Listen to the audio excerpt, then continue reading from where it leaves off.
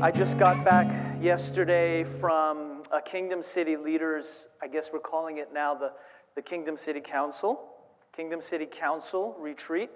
This is, it's not the highest, but the lowest. So we really have this philosophy of the council and Kingdom City serving each of the churches in the Kingdom City community.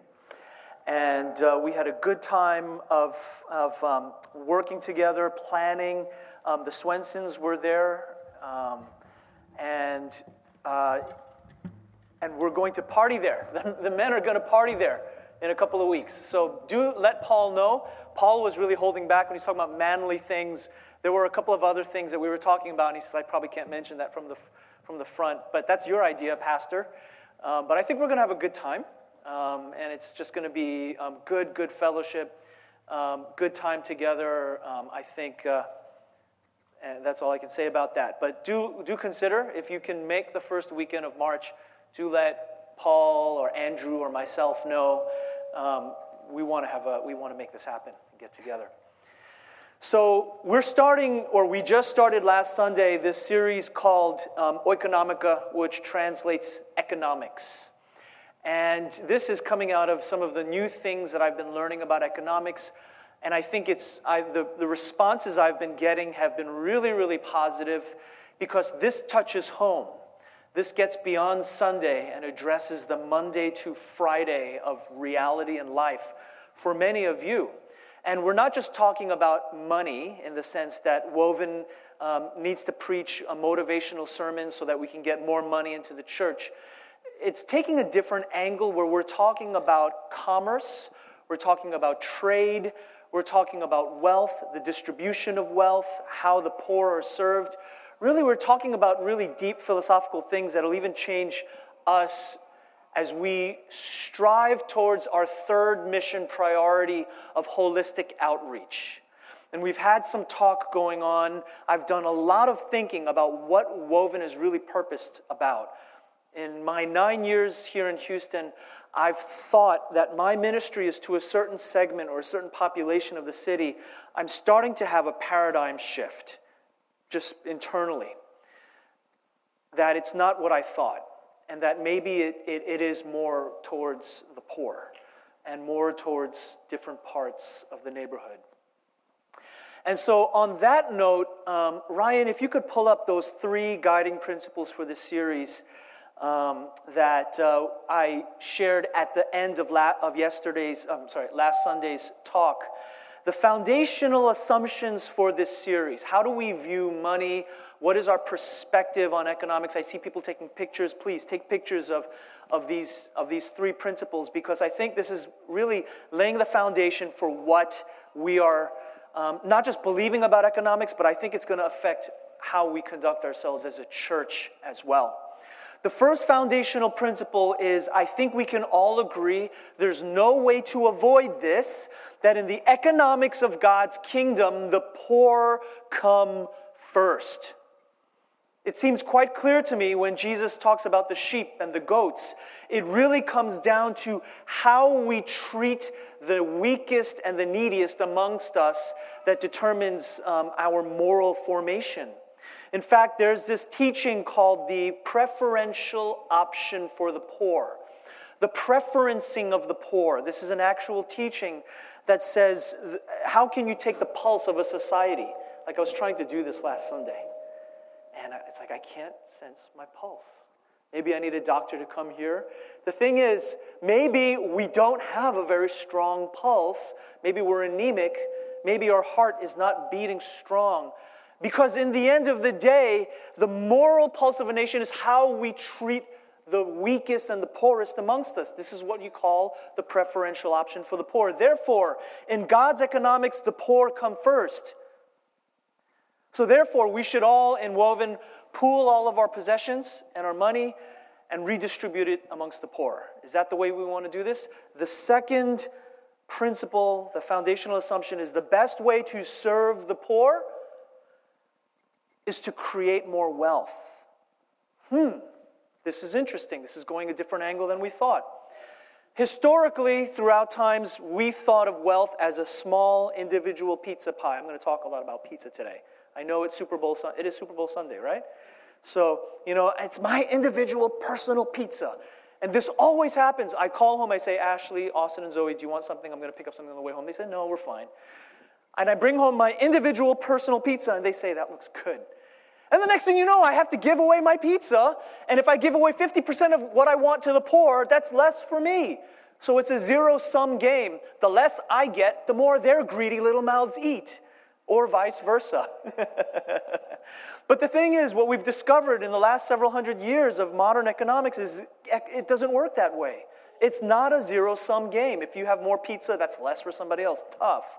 Actually, the way the pie works is it's a growing pie. And the creation of a pie that grows has an effect of not distributing the wealth, but creating wealth for more people and making wealth more accessible for more people. Do you get that? Making wealth more accessible for more people. Let me give you a visual illustration. We're going to have some fun here. We are having communion today. It's Communion Sunday, the first Sunday of every month for us at Woven. And I wish I was Jewish. Sometimes I don't say that pejoratively, because the practices and the observance that they practice, I need. Particularly around the Sabbath. They observe Sabbath from sundown, sundown Friday to sundown Saturday. And that's actually what I do right now. If I can have a Sabbath, I do it from sundown Friday to sundown Saturday or something like that. And they do that because they believe the day doesn't end with morning, with light, but they believe the day begins in darkness. So the beginning of the day starts in dark, because in the beginning, in Genesis, there wasn't the sun or light, there was darkness. So they believe the day begins with darkness. It's just very interesting. But the thing is, the Jews, everything is about a feast. Everything is about a ceremony. Everything is about stepping on the champagne glass. Everything is symbolic and everything is beautiful. I could use that in my life. And so I always tell my wife, it's Friday evening, let's have a good meal. And she prepares this thing, and my son knows this, and we hold hands, and we pray, and we start our Sabbath Friday evening just thanking God, saying this is what we're thankful for. But the Jews go even a step further.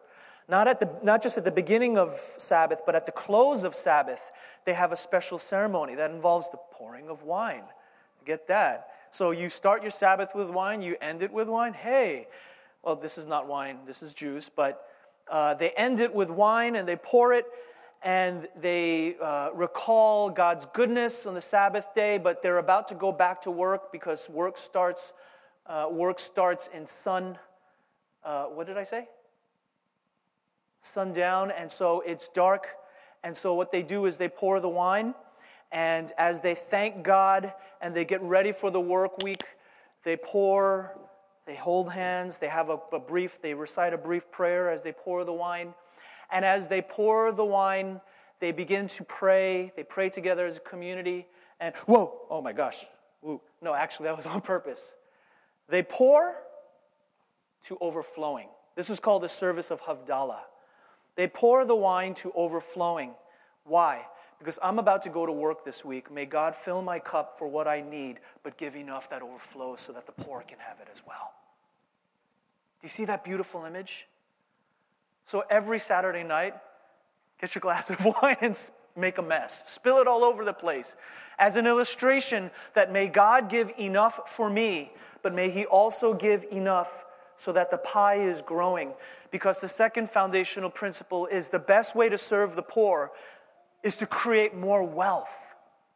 Well, great. That gives me full license to go all out and to monopolize and to go crazy. And actually, no, it doesn't.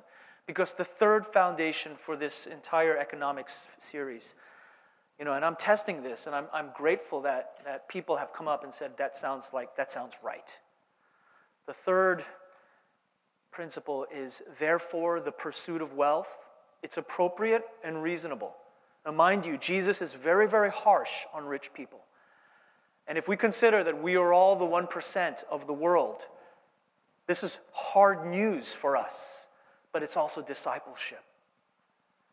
Therefore, the pursuit of wealth is appropriate and reasonable if the primary motivation is to serve the poor.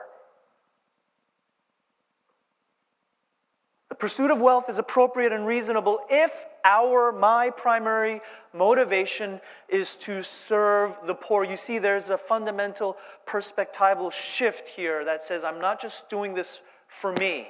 Everything that I do, may it supply my own needs, yes, but may it also serve the poor. So I do believe in creating wealth. I do believe in the extension of capital, especially to those that need it the most. Not just capital so that the tycoons can get more, but capital for those who really need it, who really could use the loan.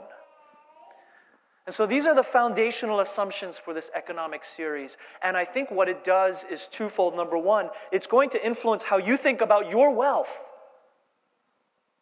and how you live your life and how you're amassing things and property and money. But what does it mean? What for? For the poor. How am I using my wealth for the poor? But secondly, I think it's also going to affect the way we as a church do mission. And, our 3 mission priorities is insightful teaching, intentional discipleship, holistic outreach. I think this third piece is coming. Let me get into today's talk. That was kind of a long introduction. Pardon, forgive me. I'll try to keep this concise. But today's talk, what I'd like to do is talk about the fundamental thing that drives economics today. Does anybody want to guess what that is? What drives markets?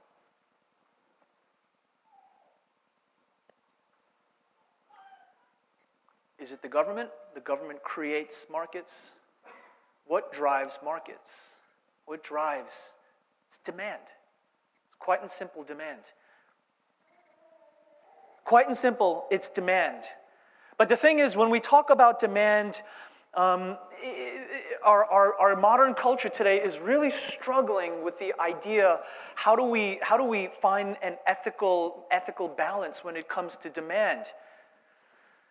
Because the thing is, demand and economics and markets themselves, these are ethically neutral things. We can't talk about the ethics of demand without introducing the idea of desire. Desire. And I think underpinning all of our conversation about demand, markets, what people want, what do people really want, is this idea that we have this thing called desire. And I think this is where we can start. Now, let me give you a framing story that'll kind of set the stage for today's talk about desire, about demand. There's a story that goes back 1,700 years ago, about AD 300, and there was a young man. His name was Augustine. And with a gang of boys, Augustine was carousing and hanging out too late. And they went out, and they're just doing what young guys do, causing trouble. And they're looking, and they see his neighbor has this huge pear tree. And this tree is full of pears. And they're looking at the pears. They want the pears. And they climb the fence. And he says, this is actually St. Augustine. St. Augustine writing in his Confessions, looking back. And he says, we stole an enormous quantity of pears, is what he says. They steal this enormous quantity, and then they run off like they're holding the pears, and they didn't even eat them. They threw it all to the pigs. And Augustine looks back on this, and he says, why did we do that? What is it about desire that is corrupted? What is it about sin that in the end we steal the things, and then we don't even want it anymore? And he says, I never liked pears anyway. Never liked pears, and yet we got to have it. And there's something about that. There's something about that is, I think, a good founding story, anecdote for this whole issue of demand. You see, a couple of things that I see in that story. There's a social nature to desire. There's a social nature. You can't see this right now, but I'm wearing glasses. They are the new Apple OS glasses, OS X glasses. They're invisible. They are. I can actually see all of you in your skivvies right now. They have X-ray vision. I have my Twitter feed right over here. If I blink twice, it pulls up Instagram. If I blink 3 times, it pulls up Facebook. And with these glasses, you want them, don't you? You're like, not really. But tomorrow you will. Because the next thing you know, everybody's going to have the Apple OS X glasses, and you're going to want a pair, even though you think, Pastor, that's dumb. But it's kind of cool. And then the next thing you know, you got to have it. You just got to have it. You got to have it because you got to have it because you want it, because there's a social nature to desire. And Augustine's like, oh, just leave them alone. We don't need the pears. Come on, let's do it. So there's a social nature to it. Not only that, there's this thing where you stare at the pears and you're like, do I really need that? But that does look good. And the pears are marketed in such a way, they're shined, each one they're polished, saying, eat me. And the way that this works, marketing creates appetitive desires in us. I don't like Domino's. I don't like Pizza Hut. But for some reason, every football game, I'm ordering it. Because marketing is effective. It creates desire where you really don't have... I don't like Pizza Hut. It creates desire. And another thing is, in the end, you end up taking that which you're like, I never liked pears anyway, you throw it away. And so what happens is, in the end, our modern economics creates a desire, it creates demand for things that we don't really want in the end, or we don't really need. And in a sense, it creates a desire for nothing. It creates a desire for nothing. So we can kind of rail and talk about what's broken with our government, what's broken with what's broken with the big companies, what's broken with our economical system. But at the end of the day, as Christians, we really have no foundation to be able to talk about that without addressing the theological, the biblical ideas of desire. Do you hear what I'm saying? We can talk about what the country needs to do better. But really, the real issue is the country needs God. The real issue is we need God back. And we need God to come and fix this thing called demand. Because at the end of the day, we are all consumers. Demand. How does God fix desire? 3 ways. 3 ways that God fixes desire, and I'll give you the answers straight away. In your notes, you can write this down. The first way that God fixes our desire is we first admit our helplessness. You could come back at me, I invite you to do this, but this is what I've found in my own personal experience, and I think through the history of Christian thought, there seems to be an agreement. When we recognize that we can't do this ourselves, when I'm helpless, that's the first step. The second step in fixing desire is we undergo this drastic heart change. We undergo a heart change, and then third and last, we crave new desires. We replace old desires with new desires. That's how this works. So let me start with this first thing about the admission of our helplessness. You might say, Pastor, I'm not comfortable with this idea. Why do I have to kind of admit my helplessness? Well, let's look at some scripture today, shall we? Ephesians chapter 2. I understand yesterday you were talking about Ephesians chapter 4, and you were talking about the old man, the old woman. Excellent. Today we're going to talk about the same thing in Ephesians chapter 2, because in Paul's thought, I think that's a thing for him. This idea of the old man, or the old human, and the new human. Old human and new human. I believe that when we become Christians, we go through this evolutionary change.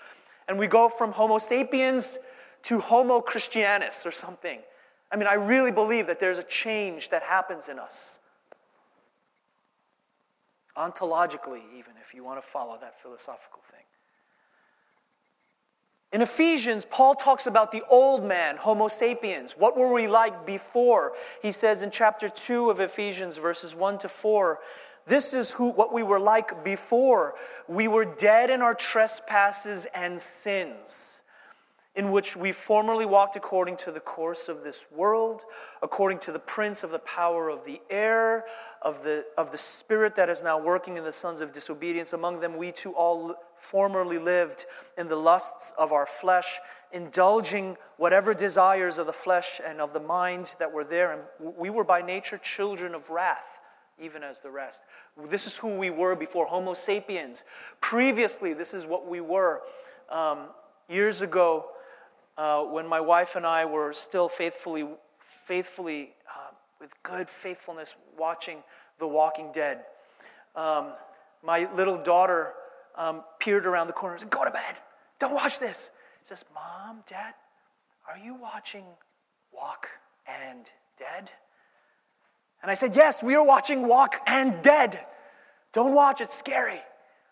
And I think in that metaphor, walk and dead is exactly what Paul is describing when he says, you were dead in your trespasses and sins.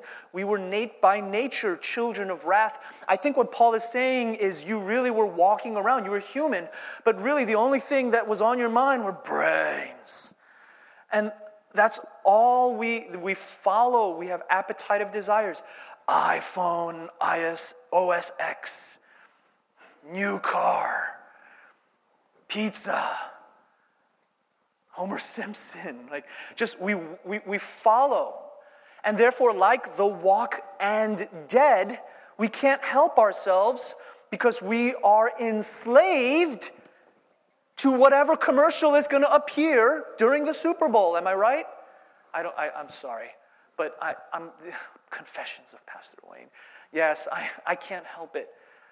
All volition and all of my will goes out the window. In halftime, and the commercials come on, and I see the buffalo wings. I say, "Honey, can we order buffalo wings?" Why? You don't even like that stuff. I just need to have it. No, Pastor, I have a free will. I assert my free will. But right now I want donuts. Free will I'll exercise my free will later. I want potato chips. So the thing is, I think the message that is being conveyed, that Paul is conveying, rightly so, is that we're really enslaved. We're enslaved to our desires. I can speak only for myself. And we are enslaved to the markets as well. We are enslaved to the way, I remember 15 years ago, I said, you are never going to get me in a pair of pants that tight. Never. I was like, that's dumb. That looks uncomfortable. Why would I do that? My goodness, I'm trying to put these pants on today. I'm a slave of fashion. I'm sorry. So we're enslaved. And the sooner we admit our helplessness, the better. There was a guy 500 years ago, Martin Luther, and he talked about this. He wrote a book called The Bondage of the Will, which is a beautiful title for a book. Will probably sell today really well, but for different reasons. The Bondage of the Will by Martin Luther. And what he's talking about here is this sense that we have a will, and we want to exercise the will, and we assert our freedom, and we say, I can do and choose whatever I want. But the truth of the matter is, our will, even at the fundamental, when you get under the hood and you say, let's see what's broken, the will, the volition, it's tainted. It's bent towards our appetitive desires. Whatever that first thing that I want right now, I eat it. Brains. I pursue it. I want it. You know why capitalism works today and socialism doesn't? And I don't think that's a sweeping statement. I think we can see around the world. Why does capitalism and even in China, really socialist government, but their economics is capitalistic. Why does it work? It works because it understands this very concept. People want what they want, and they're going to get it one way or another. So we should stop being capitalists. We should all be socialists. No. The answer is we have to look within and say, how am I free from my own desires? How do I address desires from within? This is not an economic project. It's not a project for the government. It's a theological project. It's an internal project. It's a Holy Spirit project. The church has to lead the way for the reformation of society. That's why I'm talking about economics. Pastor doesn't know what he's talking about. I don't. But I'm veering my car into your lane because I believe the gospel has to have something to say about this. I do believe that the only way that we can find any healthy consumptive patterns or any health is the recognition that we are somehow enslaved to our desires. And that's that first foundation. Admit our helplessness. If we can do that, and I hope I don't have to convince you, I am convinced. I know this. So how do we do this? How do we fix society? How do we fix ourselves, for crying out loud? The second step in fixing this thing called broken desire or demand is we have to undergo a drastic heart change. We need open hearts, God to do open heart surgery on us. And this, I think, the most prominent passage that I think of is Ezekiel chapter 36, verses 26 and 27. Ezekiel 36, verse 26. God is doing open heart surgery on his people Israel. And he says, listen, I'm going to give you a new heart. You're going to get a heart transplant. Cardiologists here, this is I'm veering into your lane. You're going to get a new heart and a new spirit. And I will remove the heart of stone, the dead heart, and I'll take it out from your flesh, and I'll give you not a robot heart, not a bionic heart. I'm going to make you human again. Isn't that incredible? God's not saying, I'm going to give you the $6 million heart. I'm just going to make you human again. Because the thing is, anybody who really has followed capitalism to its uttermost extent, capitalistic desires, knows that they've somehow sold their hearts, that they've somehow become subhuman, and in the process, they can't see themselves in the mirror anymore. Vampires. I don't feel human anymore. God says, I'm going to turn you back to a human. What an incredible word. I'll make you human again. I'll give you a heart of flesh. And in verse 27, well, how are you going to do this? This is how I'll do it. God says, I'm going to put my spirit in you. I'm going to put my spirit in you. So this actually comes through the Holy Spirit. Friends, we've been praying here at Woven for revival. We prayed for 3 things. We prayed for a new vision. We got that. I talk about it as often as I can. Almost every Sunday I'm talking about something, some aspect of our vision. We exist to be a diverse church community for the greater Houston metro area that is desegregating Sunday and sanctifying Monday to Friday through insightful teaching, intentional discipleship, and holistic outreach. New vision. We have a new location. We prayed for a new location. I am feeling really, really comfortable in these digs. I love it here. I love being with the Kingdom City team. It's a little bit of work. But I want you to feel like this is my home. And to stretch out and to put your feet up on the coffee table. And I want you to get to know your family members. Okay, but the third thing we've been praying for is revival. So God, bring revival. I think it's starting to happen. Aluino's up there. I want you all to know, everybody turn around and see Aluino. Aluino is from Angola. And there are a group of young people from Angola in the Kingdom City community. And we're borrowing them to say, give us some of the revival because they are going through revival. Are you not, Eloino? I see it. I hear it. We're talking about you guys. I want you to know that. We're talking about you. Not in a bad way. We're saying, how can what's happening with our young Angolan brothers and sisters, college students, post-college students who have the fire, and how can that infect us in Woven and in Ashford and in LBN? How can we benefit from that? Because revival is happening. Brother, bring it. Bring it. Pound away on those drums. Pound the Spirit. Like, it's like these war movies are dung, dung, dung, dung, dung, dung, dung, dung. and my testosterone, like I was watching Troy the other day, right? Grab it, it's yours, right? You want it, we want revival.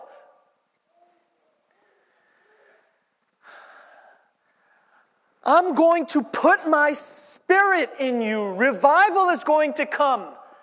And the next thing you know, you're going to want different things. What is the evidence of revival? Is it me teaching you how to pray in tongues? I'll teach you how to pray in tongues. Say, I bought a Honda, I should have bought a Yamaha. Bought a Honda, should have bought a Yamaha. Should have bought a Honda, should have bought a... Good Lord. No. Revival is when our desires are changing. Revival is when you see the pizza commercial and you actually don't want pizza. It makes you sick. And you say, I really want celery sticks. Who in their right mind does that? But that's revival. No, it's an analogy, but you see where I'm going with this? Revival changes our desires. So God says, I'm going to bring revival. I'm going to put my Spirit in you. The next thing you know, you're going to want to walk in my statutes. You're going to want to observe these things. A change of desires. That's how it works. And so we have to go through this drastic heart change where God almost causes us to want the thing that we want. He causes us. This is a hard phrase. This is hard. Because that word cause in the Hebrew, asa, means make you. God is going to make me want to do His will? That sounds very controlling. We have to hear that statement with the balance of the rest of the Bible. My personal opinion is nobody can make you do anything. That's my personal opinion. Not even God. Really? Pastor, that doesn't sound right. Jesus talks about the Pharisees in the Gospels. We're talking about this in Mark. I've done everything that I can to convince you, but if your heart is set against God, He's not going to force you to do anything that you don't want to do. He respects you. He respects your will.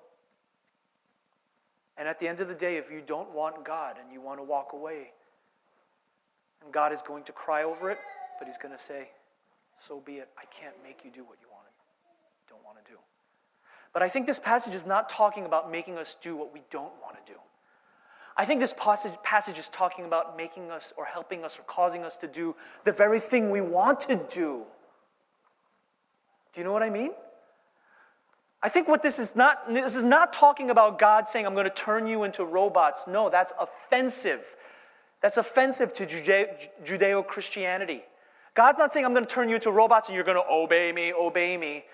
No, God's saying, I see you struggling to keep my will. I see you struggling to say, no pizza today. And I'm going to bring my Spirit and transform your desires so that you want the good stuff. You want the good things at the end. I'll do it through my Spirit. How many of you have struggled in your Christian faith? You don't have to raise your hand. God, I want to do the good that I want to do, but I don't do that. I do the very thing I don't want to do. And I don't want to do the stuff that I don't want to do, but instead I want to do the thing I want to do, but in the end I don't do any. Woe unto me. Who says that? Paul says that. You're in good company. Paul the apostle says the very same thing. What is the solution? It's revival. It's the Holy Spirit. Friends, if I can just bring this home, I remember at one of the darkest periods of my life, and I was mired in my sinful behavior. I knew that I needed to change. I knew I needed to do things differently, but I couldn't. And the revival that I experienced, and I remember this so clearly, 1996-97, it was December of 96, I went to a conference at the Montrose Retreat Center in Pennsylvania. There were over 1,000 college students there, and I went in a sinful state. I went in a struggling state. I didn't know how to and I walked away from that conference with such a revival that lasted with me to this day, and I still struggle with desire. It's not a once and for all. But the thing is, it is possible. You find that when you're singing, I found that singing and hearing teaching that was strong and sound and good and reading Scripture, I walked away. You know what I walked away? What new desire I walked away? And this gets to the third and last thing. You know what new desire I walked away from that retreat all those years back? 1996, December, Montrose, Pennsylvania. I walked away with a desire to read books. I didn't care about reading books. And I'm not talking about academics here, friends. I wanted to know what the pursuit of holiness meant. And that was the first book I bought when I came back from retreat, was Jerry Bridges' The Pursuit of Holiness. And I wanted to understand. I was hungry for spiritual things. That's what I'm talking about. Up until then, all I wanted to do was give me a guitar and get me in front and let the girls see me play at church. But for the first time in my life, I was hungry. What does it actually mean to be godly? What does it mean when a young man pours his life, amen, Aluino, and says, I want to serve God. I want to follow God with all of my heart. I want this to transform. What does holiness from within pouring out look like? And the second book I bought was Grace Awakening by Chuck Swindoll, because I wanted to be awakened by grace. And then the third book I bought was The Pursuit of Holiness, The Pursuit of God by A.W. Tozer, because I wanted to know. And I'm buying all these holiness books because I'm hungry, not because somebody said, here's your syllabus. I want you to read these 3 books. Nobody was telling me. I wanted to know, God, how do you make a young man who's dirty holy? That's revival. We start to crave new things. If I gave you this dry 3-point sermon, you might walk away and say, intellectually convinced, I don't want that. I want you to walk away feeling the heat of the blazing center of the Holy Spirit. That something in you walks away saying, revive me, Lord. I'm convicted. I need to pray. And I need to seek you. And I need to find a way that you can transform and change me from the inside out. Crave new desires is the third and last piece. This is how it works. Sang and Chan, one day, beautiful Elias is going to want to put something in his mouth that is not healthy or safe. You keep all that stuff away. But once he grabs that thing, once the baby grabs it in their hand, and they're, what do? You take it away, and he cries. Baby cries. Am I right? What do? You swap it, right?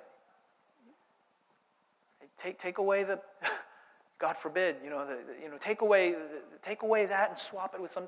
That's how God's economics works. Crave new desires. No pizza tonight. Celery sticks. Pastor, I really don't want celery sticks. Well, we're going to have a special revival meeting and an altar call at the end, and you're going to walk away on fire, and you're going to say celery. We crave new desires, and that's what 1 Peter says in chapter 2, 1 Peter chapter 2, verses 2 to 3. 1 Peter chapter 2, verses 2 to 3. Like newborn babies, crave pure spiritual milk. Go out after this and go order some holiness books on Amazon. Crave pure spiritual milk so that by it we may grow up in our salvation now that you've tasted that the Lord is good. Nobody wants something that they haven't prior tasted. You cannot crave something that you've never had opportunity to taste.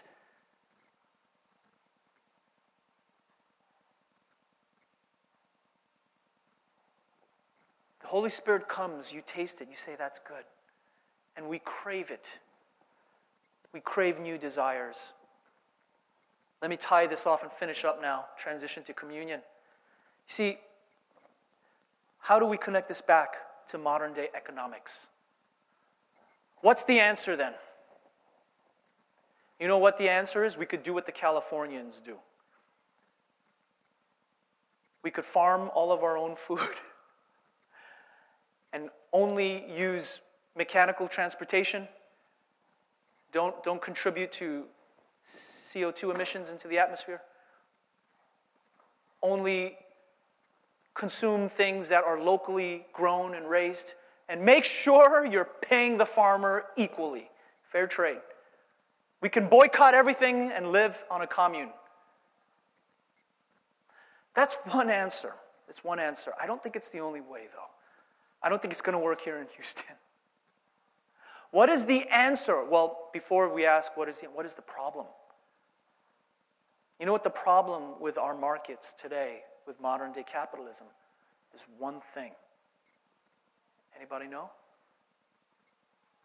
It's consumption. If I can get wealthy, if Pastor Wayne said get wealthy, but think about the poor as an afterthought. No, the poor are not an afterthought. That's why that's the first. Think about the poor first. If I can get wealthy, that means then I can consume as much as I want. Something's wrong with that. The problem is consumption. The answer, I don't think, is socialism. I don't think the answer is even with the government. I think the answer